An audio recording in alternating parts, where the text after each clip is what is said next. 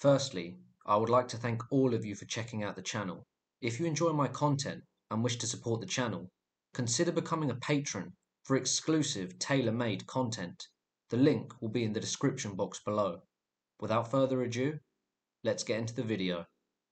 In this video, I will be taking you to 19th century Italy, where Niccolo Paganini would shock the world with his amazing skills with the violin. He was an Italian violinist and composer, and was the most accomplished and celebrated musician of his time. He is also arguably the greatest violinist to ever live, and was considered to be a musical genius. But it was rumoured that he made a deal with the devil, acquiring magical powers that allowed him to master the instrument beyond the reach of anyone else. This is his story.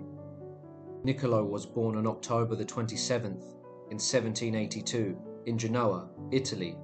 It is believed that Niccolo's mother had high hopes set on her son becoming a famous musician.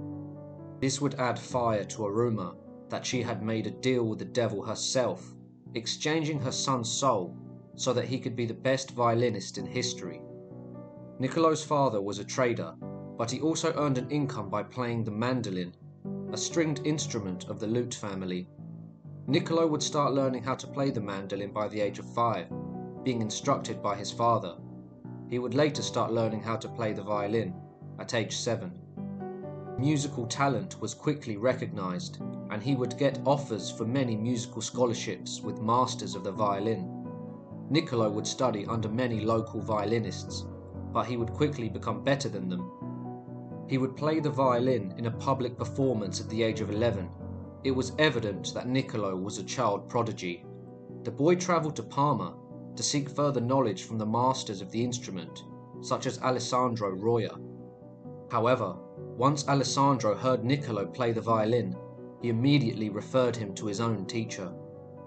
Ferdinando Paer, an Italian composer known for his operas, would become Niccolo's new teacher, but once again, he referred him to his own teacher, recognizing his brilliance almost immediately. He would now be under the tutorage of Gasparo Giretti. Giretti did have some influence on the boy, inspiring him to develop his own compositional style. At the age of 15, Niccolo would begin playing solo tours, but within a year, he suffered from an emotional breakdown and would succumb to alcoholism. At 15, Niccolo was already a celebrity. He was well known for his antics, such as his gambling, heavy drinking, and womanizing. When the French invaded Italy in March of 1796, Niccolo would take a brief break from performances due to his family taking refuge in his father's country property. Niccolo would learn how to play the guitar. He would soon completely master the instrument, but preferred to play it in private and in intimate situations. He would later describe the guitar as his greatest companion on his concert tours. By the year 1800, Niccolo travelled to the port city of Livorno on the western coast of Tuscany. Here, Niccolo would resume his concerts. By 1801, Niccolo was now 18 years old, and he was appointed as the first violin of the Republic of Lucca, which was amazing for one so young. He was now the most famous musician in the country, and possibly the world. But he wasn't only famous for him being a musical genius. His womanizing, gambling and drinking were also the talk of Italy. In 1805, Niccolo became the violinist for Napoleon's sister Elisa, who was the Grand Duchess of Tuscany and an imperial French princess. Niccolo would be employed to play the violin for Elisa's court, and would also become the personal tutor for Elisa's husband, giving him private lessons. From humble beginnings, he would now rub shoulders with Europe's elite and be in their personal circle. Niccolo had become part of Elisa's entourage, but in 1809, he would leave to pursue his career as a freelancer once more. Niccolo would now tour around the areas of Parma and Genoa, still living the same lifestyle he was used to, partying with women of the night, gambling, and drinking heavily.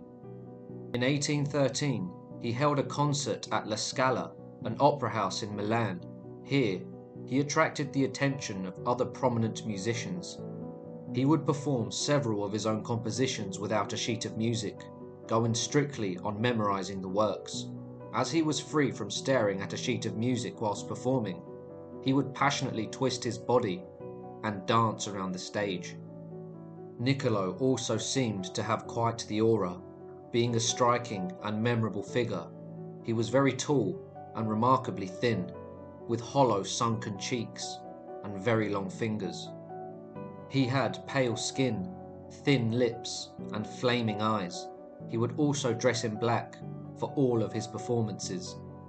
During his performances, it was reported that he could play at a remarkable speed of 12 notes per second. He would pioneer what was seen to be possible with the violin at the time. His striking figure and appearance, combined with his lifestyle and musical genius, would cause rumours that he had sold his soul to the devil to be the best musician in the world. His fame would soon spread across Europe, and he would begin a concert tour, going to many countries. The tour started in Vienna and stopped at every major European city in Germany, Poland, and Bohemia. He would later tour in Paris and Britain, showing all of Europe his musical genius. But as he showed the world his talent, after the shows he would continue his life of depravity. Reports of Niccolo's pact with the devil would also make him even more famous. One concert fan in Vienna claimed he saw the devil helping Niccolo play. The other spectators merely looked at Niccolo and then at the face of the horrified concert fan. They were completely convinced. There were also reports of Niccolo sitting in the crowd at his own concerts. If so, who was he watching play?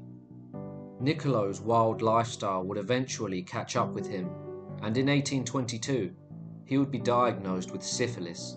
He would be prescribed mercury and opium to remedy his illness, but this only caused physical and psychological side effects, including depression. In 1834, he was also diagnosed with tuberculosis, but he did make a recovery. His career would ultimately be cut short due to many health problems, as he would frequently turn down the opportunity to perform. He would later become a violin teacher. Later, in 1836, Niccolo returned to Paris to set up a casino, but this business venture would result in failure and left him broke and bankrupt. Due to this, he had to auction off all of his prized musical instruments. His health would soon take a turn for the worse, and in 1840, he would soon be on his deathbed. A priest would come to his side to perform the last rites, but Niccolo refused them, apparently saying that he wasn't going to die yet and the rites would have been premature. He would die a week later without ever receiving his last rites. Due to the rumours of him selling his soul and the refusal of last rites, the church did not allow his body to be buried on consecrated ground.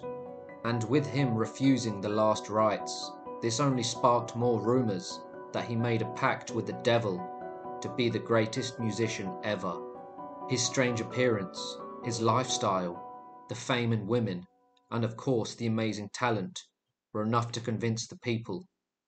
He seemed to have it all, but then lost it all.